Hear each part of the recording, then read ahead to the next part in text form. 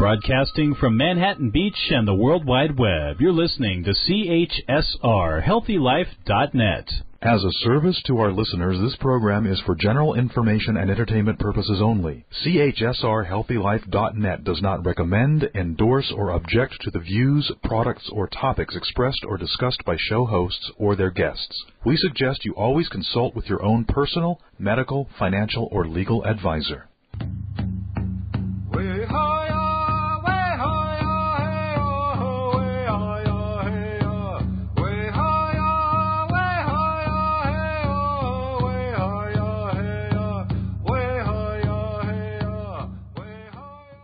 Greetings, or may I say bonjour in Potawatomi, to those joining us for today's Indigenous Perspectives Show. I'm Randy Kwiatkowski, an enrolled Potawatomi tribal member and the host of Indigenous Perspectives. Our program today is the second in the two-part series, Honoring Indian Law and Treaties. Indigenous Perspectives originates from Vermont in the United States. Vermont is located on lands that the Abenaki people call Andakina. It's the unceded traditional territory of the Abenaki people, who for thousands of years have been and continue to be stewards of the lands found here and across the border in the Quebec province in Canada. And I'm Carolyn Schmidt, our co-host. Today we welcome back our guests. Steve Schwartzberg is a former director of undergraduate studies for international studies at Yale University, now writing a book titled Arguments Over Genocide, The War of Words Over Cherokee Removal in the Congress and the Supreme Court. Peter Dorico is a member of the New Mexico Bar Association and a former staff attorney at Navajo Legal Services. During his career, Peter has litigated on behalf of Wampanoag on land issues, Western Shoshone on fishing issues, and a variety of tribal members on their freedom to practice indigenous spiritual traditions while in prison. Peter is Professor Emeritus of Legal Studies at the University of Massachusetts at Amherst. Welcome back, Steve and Peter, and we look forward to another lively discussion. It's good to be here. Good to be here. During part one of Honoring Indian Law and Treaties, we began to explore the complicated legal history of indigenous nations in North America, their struggles to assert national sovereignty, and to resist being overwhelmed by an imported and often brutally imposed European-based legal system. We likened the process of trying to describe these events to trying to assemble a jigsaw puzzle without having the picture on the puzzle box, which indicates what the final image looks like. On today's show, we'll be adding some new pieces to the puzzle. By using the puzzle metaphor before, we referred to the difficulty of the process of assembling the pieces of a historical puzzle. But it's now time also to focus on the emerging picture, to visualize what the actual assembled puzzle image might look like. I'll start this off. A few weeks ago, I ran across an historical account of Columbus's less well-known second voyage in 1493. It refutes the common accepted image of conquerors overwhelming and subduing both indigenous people and nature in this hemisphere. It provided me with hope that we can develop a more nuanced and realistic understanding of where we could be headed. Here's the very brief story. During Columbus's second expedition, his crew became entangled, literally, in what is now Cuba.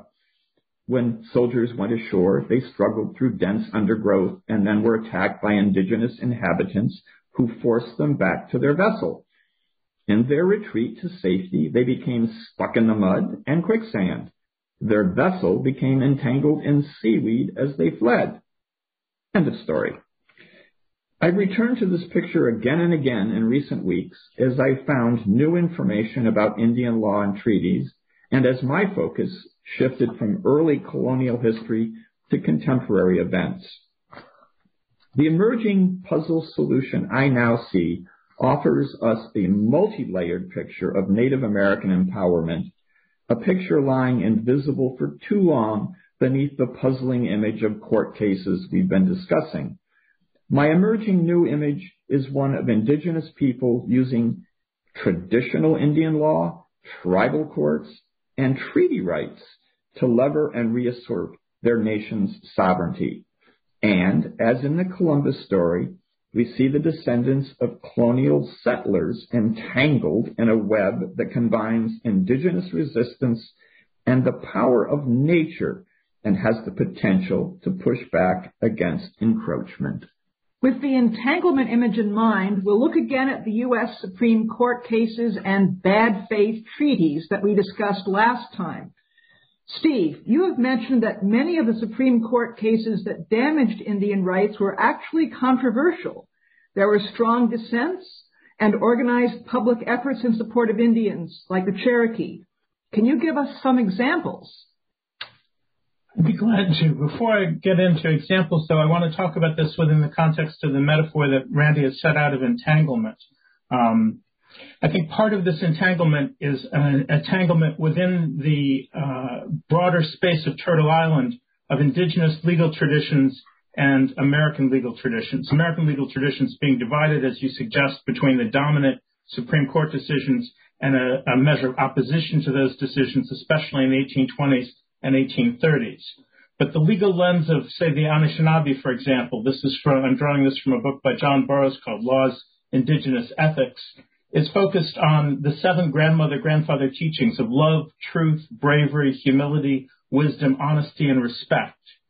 And those are very appealing as an alternative to what the Supreme Court has produced in its domination system and its a bad faith interpretive stance toward treaties. So what I want to say is that bad faith interpretive stance is rooted in the doctrine of Christian discovery, and to give people a taste of that in this quote from Senator John Forsyth from 1830. He says, "All Christendom seems to have imagined that by offering that immortal life promised by the Prince of Peace to fallen man to the aborigines of this country, the right was fairly acquired of disposing of their persons and their property at pleasure." That is the ideology underlying the genocide of the 1830s. The opposition to that genocide came from people like Rhode Island Senator Asher Robbins, who said in 1830, "The Indian is a man and has all the rights of man. The same God who made us made him and endowed him with the same rights, for of one blood hath he made all the men who dwell upon the earth."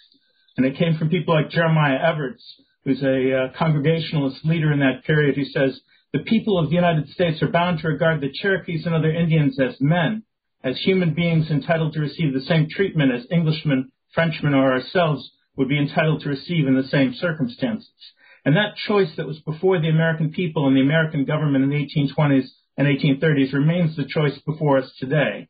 The arguments of the advocates of genocide won that debate, and their premises continue to shape American law, policy, and conduct to this day. But as the American people become more aware of that fact, they can be expected, one hopes, to choose the alternative, to choose opposition to genocide instead of the advocacy of genocide. Thank you, Steve. And Peter, can you add to or qualify that perspective? Well, I think Steve has done a great job picking out a couple of discrete quotations that show a diversity within Christian thinking itself, I guess we could say, in that period that he's specifically focusing on, and the so-called removal period.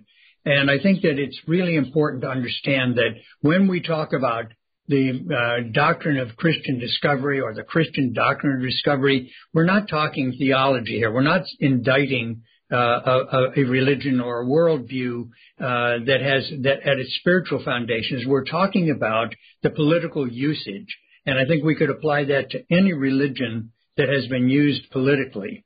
And so the focus is on the law here, the way in which legal actors, political actors try to import religious concepts to use them one way or another. So I think what Steve has shown is that there's some very specific examples, such as Forsyth, and it continues today, actually, where people regard Christianity as somehow privileged to dominate the world.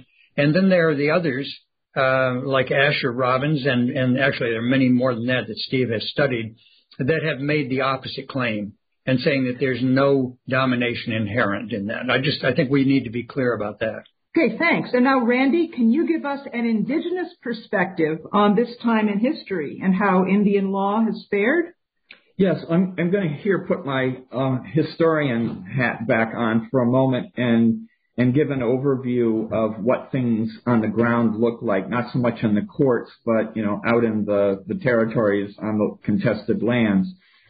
I think it's important for people to understand that in the beginning of the colonization process, particularly between 1600 and 1675, the colonies were at first a shared legal landscape, not necessarily totally equal, but a shared landscape.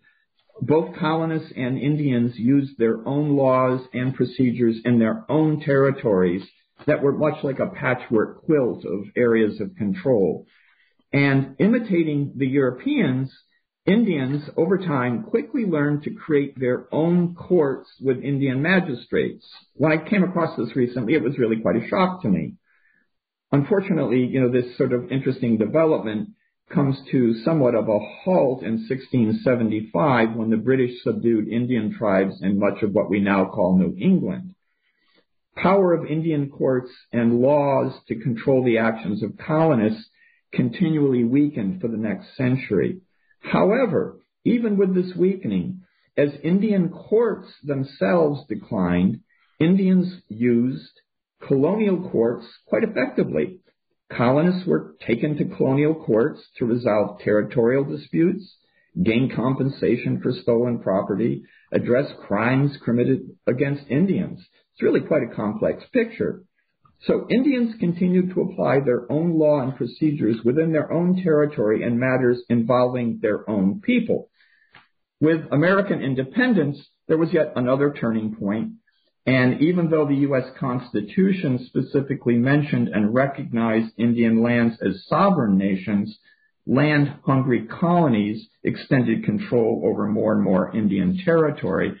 And as our two guests just, reminded us, in the 19th century, we see legal traditions that, take another rather grim turn for Indians.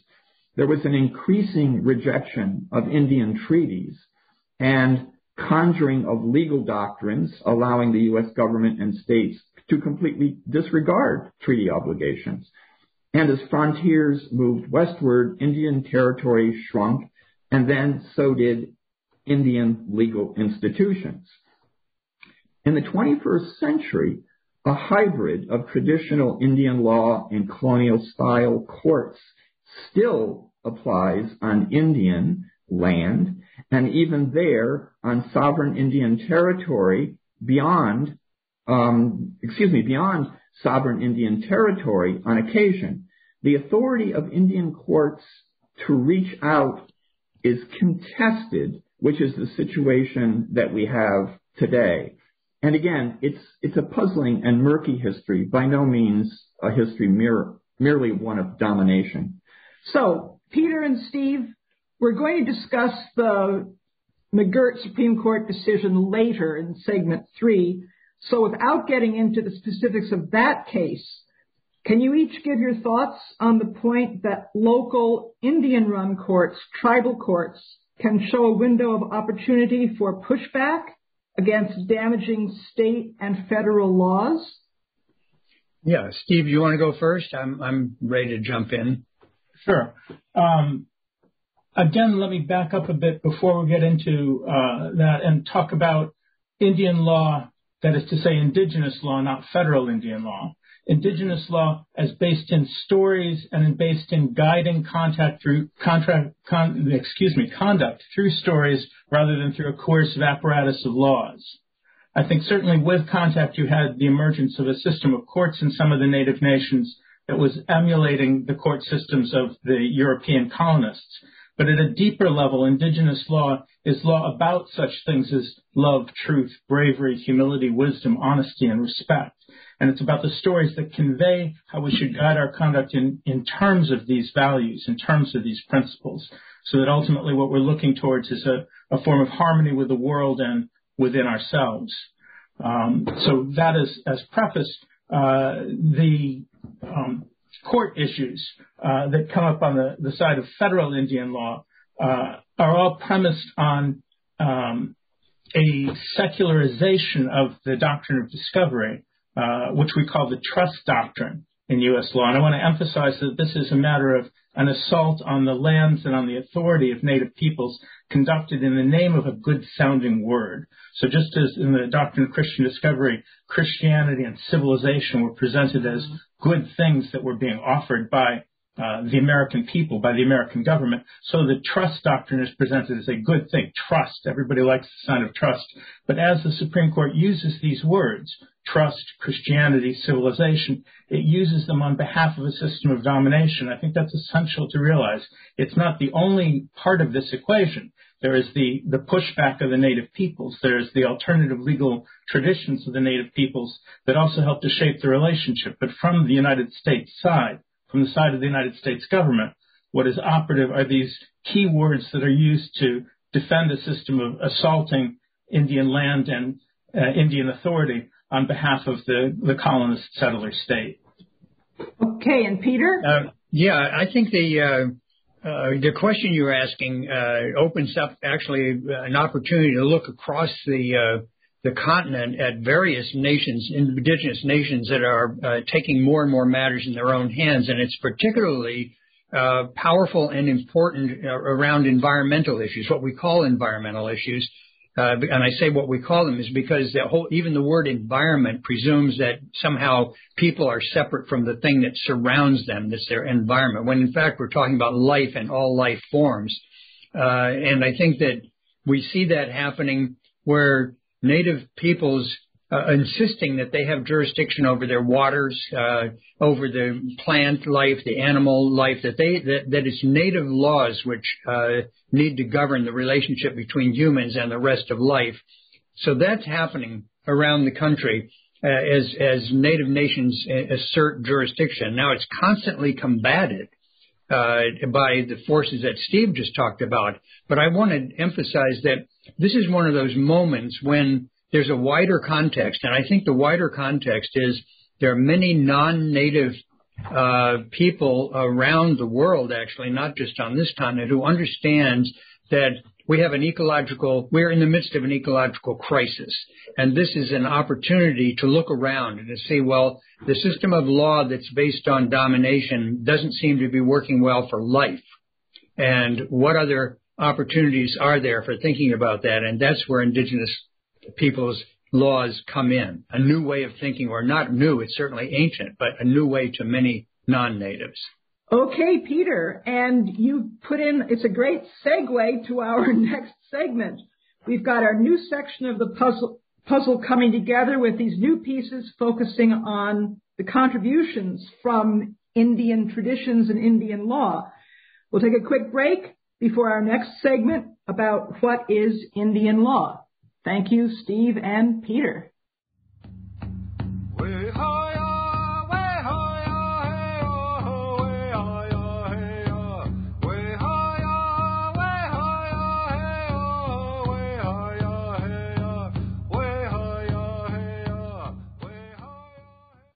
Citizen Potawatomi Nation's Cultural Heritage Center, located near Shawnee, Oklahoma, features 11 immersive galleries with digital and interactive exhibits. Visitors learn about the tribe's history from origin to modern days and gain an understanding of Citizen Potawatomi oral traditions and lifeways.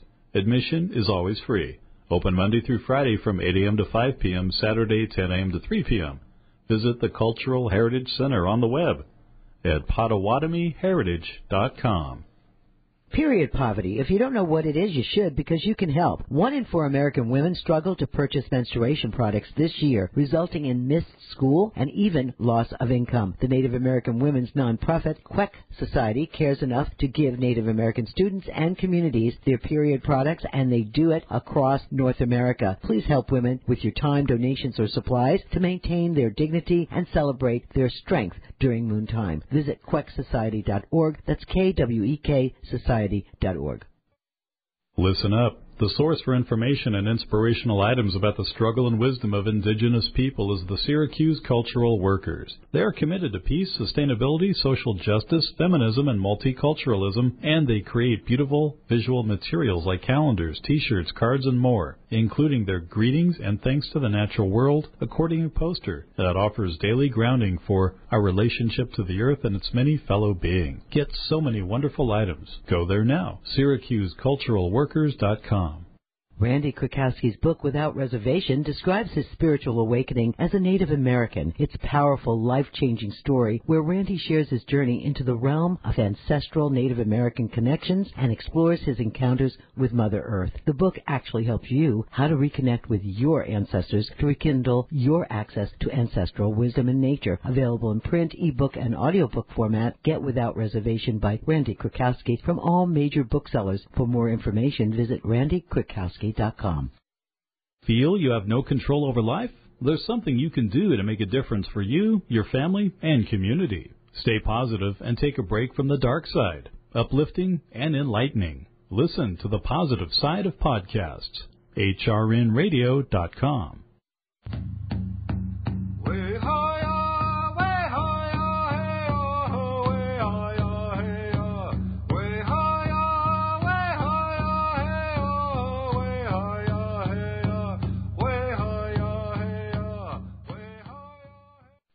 Welcome back. In this segment, we're discussing what Indian law is and how it's different from formal written laws interpreted by courts. We know that one element is restorative justice.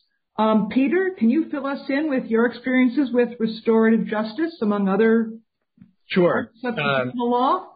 Yeah, there was the restorative justice movement is an example of what I was saying a moment ago, where non-native people began to try to understand how law could accomplish certain goals that it did not seem to be accomplishing when it was run as a state top-down system. And so they began to look, and particularly at this juncture, they looked at Navajo laws, Navajo ways of resolving disputes, I guess we could call it, because the understanding was that the community got involved when there was a problem. It wasn't just a bunch of officials that got involved. And in fact, this is why we can see that historically the colonists didn't think that Native peoples had law, because they didn't have something that looked like British courts. They didn't have police. They didn't have jails. So how did they resolve problems?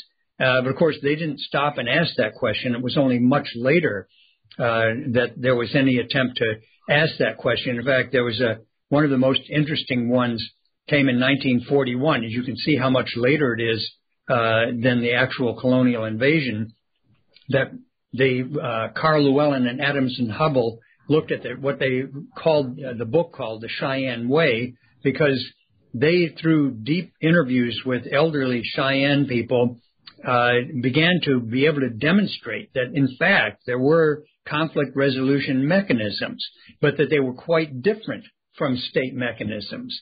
And as other writers have come forward, one of them, Leonard Jimson, he wrote a book that became very important in what eventually became the Indian Child Welfare Act. He was involved in a case out in the Navajo world where the Arizona State Department of Welfare was trying to terminate the parental rights of a Navajo man because he said he wasn't taking care of his children. And so what Jimson pointed out in his testimony as an expert in the trial, which resulted in the man keeping the children, is that the great difference between the Navajo family structure and ordinary middle-class family life is the relationship of the child to a number of caring people. In other words, a whole community.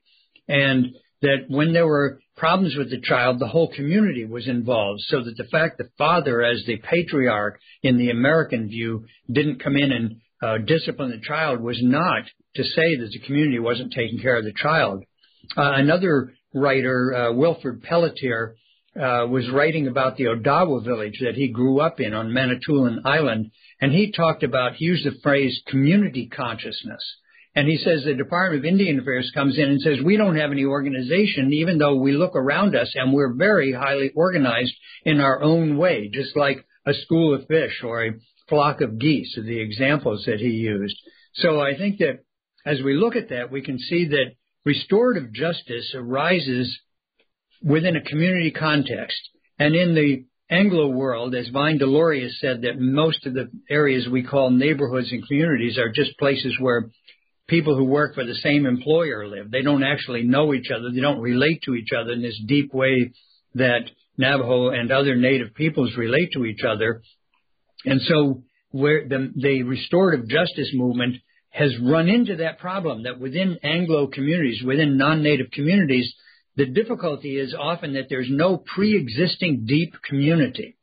So there's a learning process going on here that in order to have restorative justice, to follow an indigenous model, which is rooted in an ancient community ways, there needs to be attention to what makes a community. How do people take care of each other? Not just when there's a problem of a conflict, problem of somebody who did something disobedient, but every day in all ways.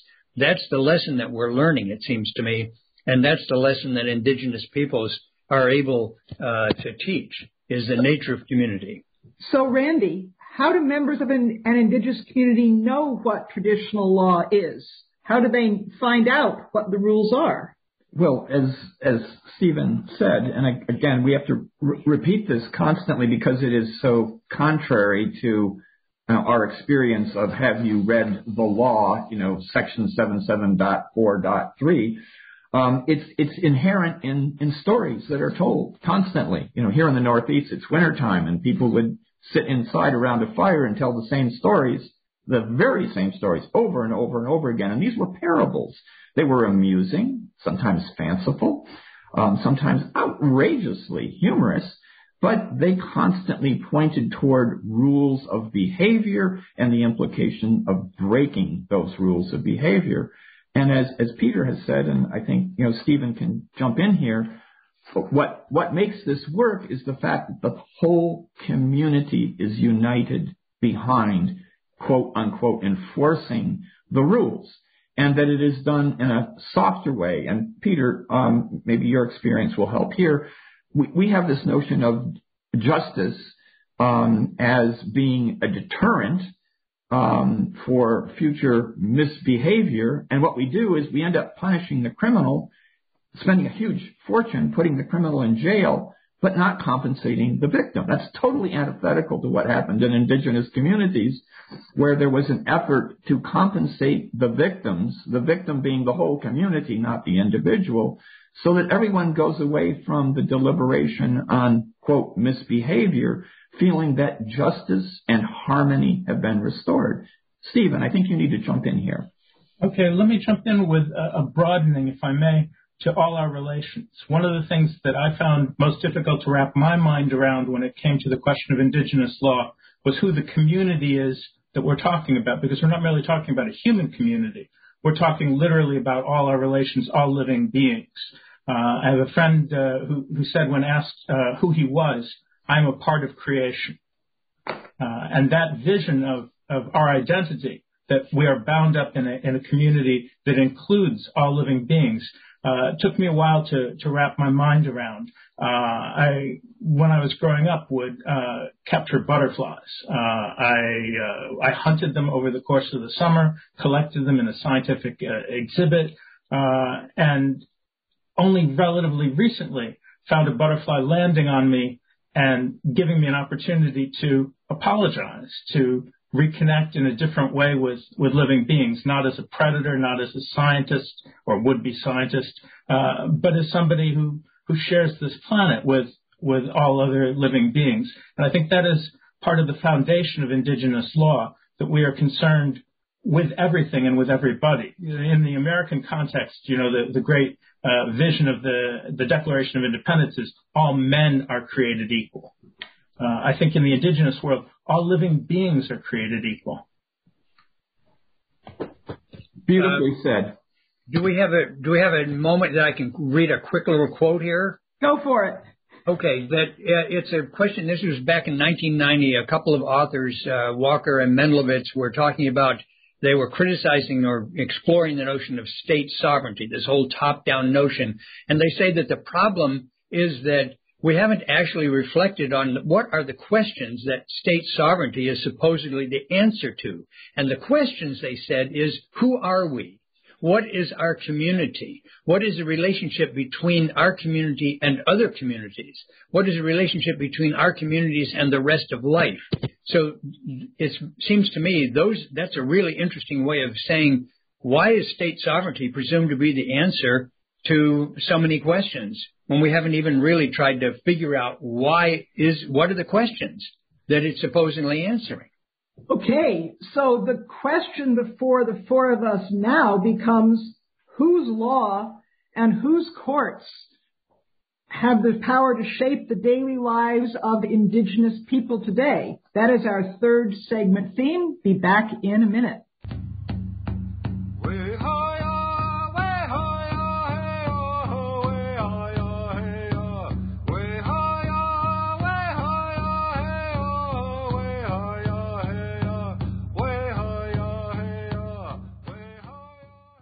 Located near Shawnee, Oklahoma, Citizen Potawatomi Nation is Potawatomi County's largest employer with a rich history and culture as a sovereign Native nation. Learn more about CPN by visiting its website, which includes information on services for members, tribal enterprises, government and constitution, the newspaper, and much more. All at Potawatomi.org. That's Potawatomi.org. Randy Krakowski's book, Without Reservation, describes his spiritual awakening as a Native American. It's a powerful, life-changing story where Randy shares his journey into the realm of ancestral Native American connections and explores his encounters with Mother Earth. The book actually helps you how to reconnect with your ancestors to rekindle your access to ancestral wisdom and nature. Available in print, ebook, and audiobook format, Get Without Reservation by Randy Krakowski from all major booksellers. For more information, visit randykrakowski.com. Since 1975, Inner Traditions has been publishing books for the healing and spiritual journey. Their mission is to rediscover, preserve, and protect these spiritual traditions of the world so that humanity will forever have the tools to create a better future that will celebrate and heal the earth. Inner Traditions books, card decks, and other products are available wherever books, ebooks, and audiobooks are sold. Or visit InnerTradition.com's online bookstore. And while you're there, sign up for their free newsletter to receive special offers. That's InnerTraditions.com. Period poverty. If you don't know what it is, you should, because you can help. 1 in 4 American women struggle to purchase menstruation products this year, resulting in missed school and even loss of income. The Native American women's nonprofit, Queck Society, cares enough to give Native American students and communities their period products, and they do it across North America. Please help women with your time, donations, or supplies to maintain their dignity and celebrate their strength during moon time. Visit quecksociety.org. That's Kwek Society.org. Don't get angry. Anger is a negative emotion that suppresses your immune system that may cause health problems. Make a positive difference by working together to protect and support your family, friends, and community. Take a break from the dark side. Uplifting and enlightening. Listen to the positive side of podcasts. HRNradio.com.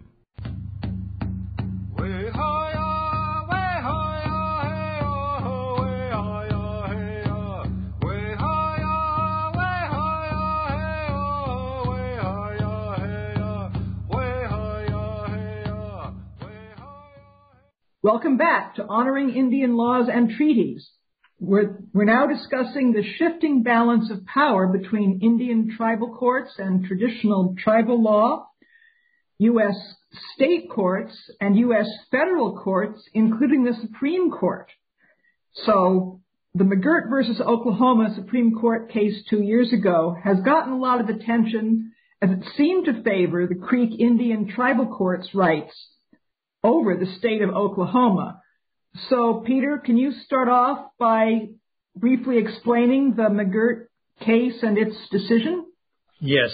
Actually, that is a great introduction because it allows me to clarify what you describe as the way in which the case has been welcomed as favoring Creek jurisdiction is actually wrong. The case said that the Creek Nation still existed, that the treaty that acknowledged their existence was still in effect, but it's the result, the actual detail of the case was resting on the federal jurisdiction over criminal acts occurring in Creek territory between a native and a native.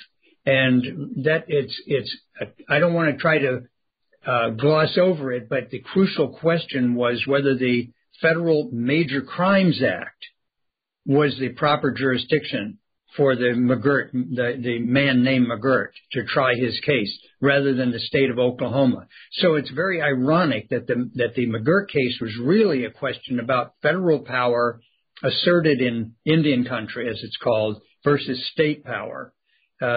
Nevertheless, the fact that the court was willing to say that the Creek Nation existed was also a real strong pushback against those who say that Congress, in its plenary power, which we've talked about before, its domination role, that Congress can exterminate the Creek Nation. And the other side, Oklahoma, and the dissent in McGirt said, oh, yes, Congress has exercised this power. The Creek Nation no longer exists. So the important part to celebrate about McGirt is that it said, yes, the Creek Nation still exists, although it said Congress can terminate it if it wants, which is a very clear demonstration of a domination assertion. But it said it hasn't done it yet. So if we wanted to expand into the question of native jurisdiction itself, we would look at other cases. The Oliphant case, for example, which is still considered valid law. The Supreme Court said that a native nation cannot have jurisdiction over a non-native when they commit a crime. And just recently, the court said that they did recognize that the native police could arrest the non-native and hold that person if they suspect him of a crime, but they can't actually prosecute him. So they can hold that person and wait for the outside jurisdiction to come in. There's a fair amount of struggle going around that issue. There's also the question of tort law. What happens in the case of a civil wrong? In this case, it was a sexual assault by a non-native against a native person, and the court. The name of the case is Dollar General. The Supreme Court actually couldn't decide. It was a tie, and so the circuit court decision has been basically the law in that area, which said that, yes, the native nation can have jurisdiction over a non-native in a tort case. So we have it fits and starts, and I think you used a patchwork, or Steve did, maybe it was Randy. We have a patchwork emerging here in which in certain fields, tort law, there's been an expansion of jurisdiction. Criminal law, there's been a restriction of jurisdiction. And then there are various other areas. For example, does the native nation have direct control over gaming, for example, economic areas? And what we see then in this patchwork is that it's a live struggle going on now, and that increasingly native nations are asserting a jurisdiction and resisting the domination of the United States and the states. Steve, can you jump in here? Let me jump in here again and try and broaden this out to the question of independent jurisdiction and independent authority, because that is what the native nations are entitled to under constitutional law properly construed. And in order to get to the point where constitutional law is properly construed, I think the elite in the country, particularly those who sit on the Supreme Court, have to lose their self-confidence in their dogmas and have to be called on the lies that this whole system is built upon. And the lies that this system is built upon, I mean, take McGirt again. You get this comment from Justice Gorsuch that lots of people have praised about at the other side, at the other end of the Trail of Tears, there was a promise. Well, that promise existed before the Trail of Tears. That promise existed in a treaty with the Creek Nation of 1790 that guaranteed to them their lands, that guaranteed their treaty guaranteed dominion over their lands, and that treaty was broken in the Trail of Tears. The Trail of Tears couldn't have come about if that treaty had not been broken. And had we had the success of the dissent in Cherokee Nation v. Georgia being accepted as it should have been as the law of the land, the Trail of Tears would never have taken place. At least not taken place the way that it did. And so we have to go back and see what the nature of this bad faith interpretive stance is towards treaty obligations that the Supreme Court has adopted. This bad faith whereby there is allegedly a trust relationship. Well, let's look at that. Let's unpack that a little bit. The trust in any treaty relationship is the trust that the treaty will be adhered to on both sides. And that is exactly what a trust relationship, as the Supreme Court defines it, does not mean. What the Supreme Court means by that is that any time the sovereign says the sovereign is not bound by a treaty, it's not bound by a treaty. And that's absurd. That is not trust. That is the exact opposite of trust. And people have to understand that when the Supreme Court uses words trust, Christianity, civilization, it means the exact opposite of what those words mean to most people. And when it becomes clear that that's the case, then I think the Supreme Court can be expected to lose confidence in its own dogmas, and then we can really expect to see a change in the law. Okay, so to switch it a little bit, in the minute we have left here, the U.S. Supreme Court does have a history of reversing itself. Even Marshall reversed himself in 1832, too late to save the Cherokee. But to a certain extent, this reversal kind of thing happened in 1954 with Brown versus Board of Education decision. So can any one of you envision the Supreme Court making the same kind of breakthrough for indigenous rights? What would it take? I think two things. One is the internal activity. I guess internal meaning what do indigenous litigators do? Do they challenge? Very often, in fact, most of the time, what I see when I read briefs is that the native lawyers, whether they're themselves native or not, arguing for a native client, start off by saying, oh, we already recognize the U.S. has this dominant role called plenary power. They don't challenge it. They accept it. That's a mistake. That has to be challenged. The other piece is the external world. I referred to the ecology before. Brown versus Board of Education was decided in the Cold War when the U.S. was in competition with the Soviet Union and it had to deal with legalized racism. I think that what the outside context is for the indigenous peoples is going to be people's awareness that there is an ecological crisis here. I think that's going to be the theme we're going to carry over until the final section here, and I'll open that up after a break. Thank you.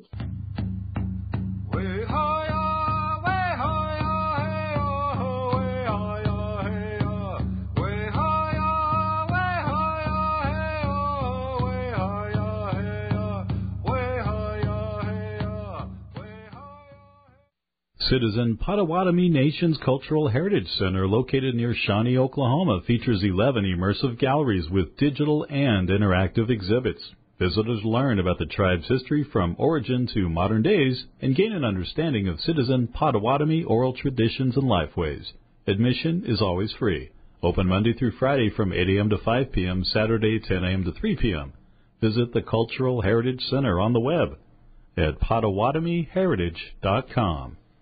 Period poverty. If you don't know what it is, you should, because you can help. 1 in 4 American women struggle to purchase menstruation products this year, resulting in missed school and even loss of income. The Native American women's nonprofit, Queck Society, cares enough to give Native American students and communities their period products, and they do it across North America. Please help women with your time, donations, or supplies to maintain their dignity and celebrate their strength during moon time. Visit quecksociety.org. That's Kwek Society.org.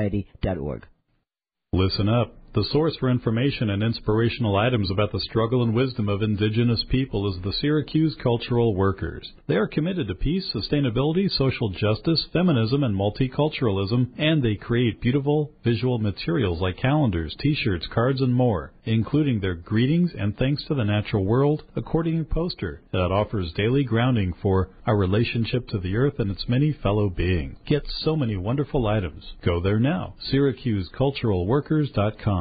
Randy Krakowski's book, Without Reservation, describes his spiritual awakening as a Native American. It's a powerful, life-changing story where Randy shares his journey into the realm of ancestral Native American connections and explores his encounters with Mother Earth. The book actually helps you how to reconnect with your ancestors to rekindle your access to ancestral wisdom and nature. Available in print, ebook, and audiobook format, Get Without Reservation by Randy Krakowski from all major booksellers. For more information, visit RandyKrakowski.com.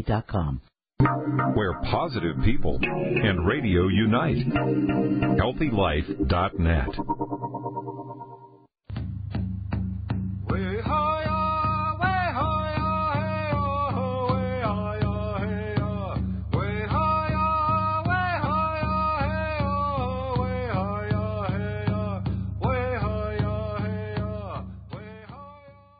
Welcome back to the conclusion of our two programs on honoring Indian law and treaties with guests Steve Schwartzberg and Peter Dorico. The theme of the concluding segment is From Entanglement to Restoration. So we've been examining how indigenous and colonial nations became entangled in a web of competing legal systems and concepts. Now I'm going to look at examples of how such entanglement provides a roadmap for solving not only centuries-old conflicts over treaty rights and native sovereignty, but also very practical, on-the-ground, daily conflicts between indigenous communities and the broader society. In the bargain, we're going to discover that such a pathway also leads to environmental solutions the planet needs. The first example of fruitful entanglement takes us back to the same reality that Columbus encountered on his second voyage, seaweed. I'm going to shift our focus back to the coastline of the Pacific Northwest, where Canadian First Nations people have become entangled with the Canadian Fisheries and Oceans Administration. Indigenous inhabitants of that region, such as the Heiltsuk and the Owikano, have depended on fishing and hunting for thousands of years and done so in a manner that allows fish stocks and wildlife to thrive. However, intensive modern commercial fishing has pushed the coastal ecosystem over the edge and stocks have declined or even vanished, threatening a critical food source as well as cultural practices. The Heiltsuk and the Owikano are working to bring back endangered species by providing them with human-built spawning habitats such as clam gardens, spawning grounds for herring using kelp and evergreen bough entanglements that are anchored offshore at critical times. This is action indicated by traditional law and rules of reciprocity that we've been referring to. These tribes have also asserted their traditional legal concepts of limited harvesting using their own on-the-ground observations to set rational limits on fish and crab catches by their own people. And here's the catch, with signed protocols involving commercial fishers. Applying and enforcing fishing limits within the indigenous communities relies on the kinds of customary mechanisms we've been talking about. Enforcement, if it needs to happen, involves peer pressure and counseling of elders to younger members of the community, as we've been talking about. However, the Canadian Fisheries and Oceans Administration has often ignored requests by the tribes to enforce restrictions on commercial fisheries. So, the tribes created their own legal enforcement mechanism, the Guardian Watchmen. It's an intertribal group. The watchmen sometimes travel on commercial fishing boats to monitor their catches. They don't have the, quote, legal authority from the Canadian government to do so. This has been worked out within the community of people who fish together. When commercial crab fishermen entered waters of the Owikano that they had determined were endangered and required time to recover, the watchmen removed crab traps and put them on shore after informing the crabbers and the Royal Canadian Mounted Police of their intentions. Seeking to avoid a confrontation and public controversy over disrespecting Indigenous people, the Canadian Fisheries and Oceans Administration began to cooperate with Indigenous people, signing memorandums of understanding to establish limits and prohibiting fishing in areas by mutual consent. This is not growing out of a treaty. This is a bottom-up initiative. This nonviolent path to recognition of Indian law and traditional ecological knowledge restores Indigenous cultural practices, acknowledges Indigenous sovereignty, and begins to restore damaged ecosystems.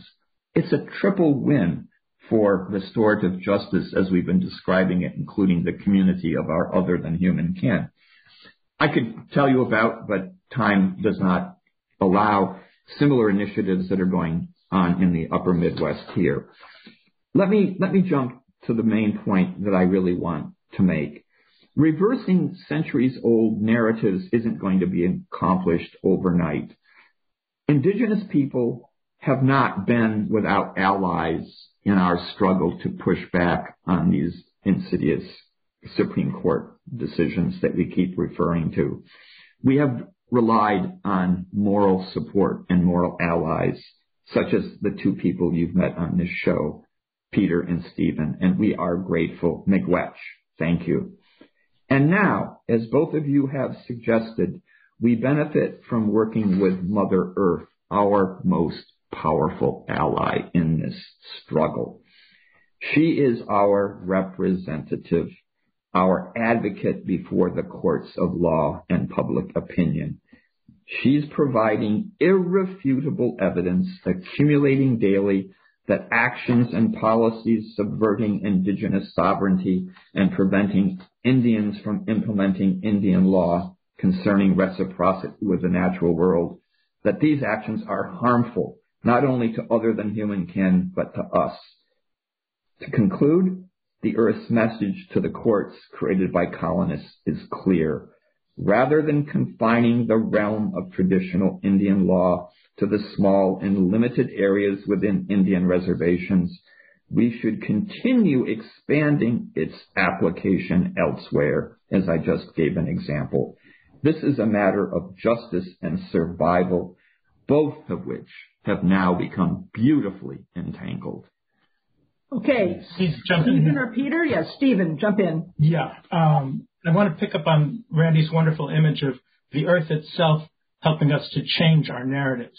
Because to come back to indigenous law as a matter of stories, it's not just indigenous law that's a matter of stories.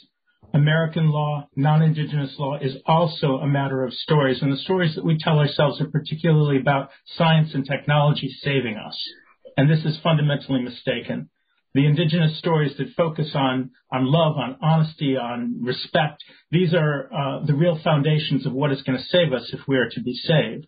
And so I want to stress again the dishonesty of the narrative that we're working within when we're working with federal Indian law. And Carolyn, you mentioned at one point that Marshall had overturned his earlier decisions in Worcester as against Cherokee Nation and Johnson v. McIndish. I want to stress that there's a lot more continuity there than people realize, and that Marshall did not really overturn it. He reaffirmed the doctrine of Christian discovery as a foundation for saying that the rights of the native nations, or the rights of the Cherokee Nation in this case, were traditional and natural and not really legal. And it is that narrative that we have to overturn, that the legal rights of the native nations are actually superior in American constitutional law to the dishonesties that the Supreme Court has been working with. Wow, that's a super strong point. And we'll shift to Peter for your comments. Yeah, just a quick thought that we're thinking, people are wondering, they understand there's a crisis, but their thought is limited because they take actually a sense that there's no way out.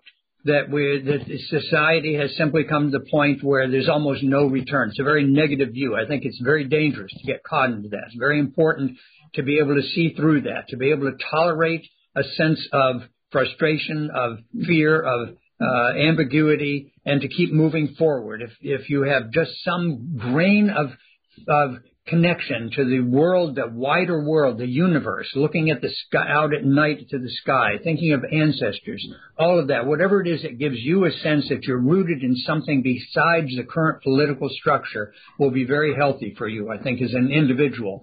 Because to realize this at a theoretical level is to realize that something that's called the state or law is not actually an immutable fact. It's a set of political choices that are made under historical circumstances.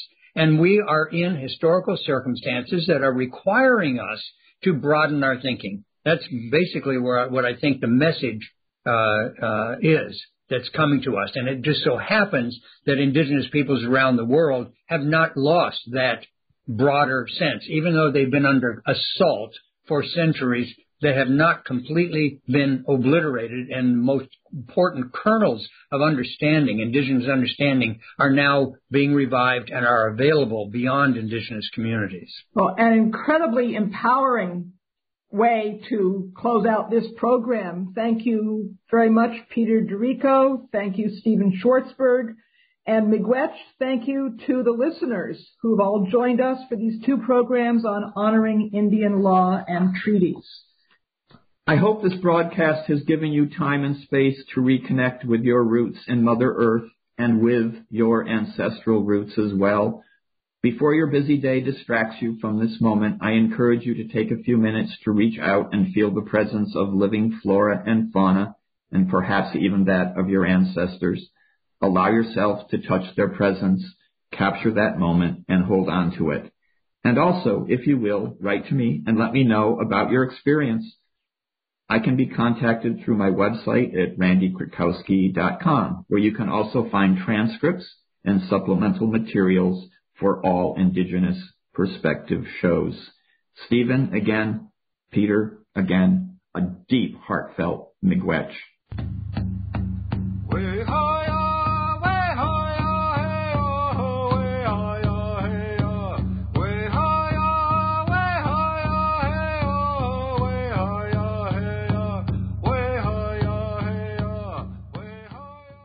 Located near Shawnee, Oklahoma, Citizen Potawatomi Nation is Potawatomi County's largest employer with a rich history and culture as a sovereign Native nation. Learn more about CPN by visiting its website, which includes information on services for members, tribal enterprises, government and constitution, the newspaper, and much more. All at Potawatomi.org. That's Potawatomi.org. Randy Krakowski's book, Without Reservation, describes his spiritual awakening as a Native American. It's a powerful, life-changing story where Randy shares his journey into the realm of ancestral Native American connections and explores his encounters with Mother Earth. The book actually helps you how to reconnect with your ancestors to rekindle your access to ancestral wisdom and nature. Available in print, ebook, and audiobook format, Get Without Reservation by Randy Krakowski from all major booksellers. For more information, visit randykrakowski.com. Citizen Potawatomi Nation's Cultural Heritage Center, located near Shawnee, Oklahoma, features 11 immersive galleries with digital and interactive exhibits. Visitors learn about the tribe's history from origin to modern days and gain an understanding of Citizen Potawatomi oral traditions and lifeways. Admission is always free. Open Monday through Friday from 8 a.m. to 5 p.m., Saturday 10 a.m. to 3 p.m. Visit the Cultural Heritage Center on the web at PotawatomiHeritage.com. Remember, Health for a Positive Life. www.healthylife.net.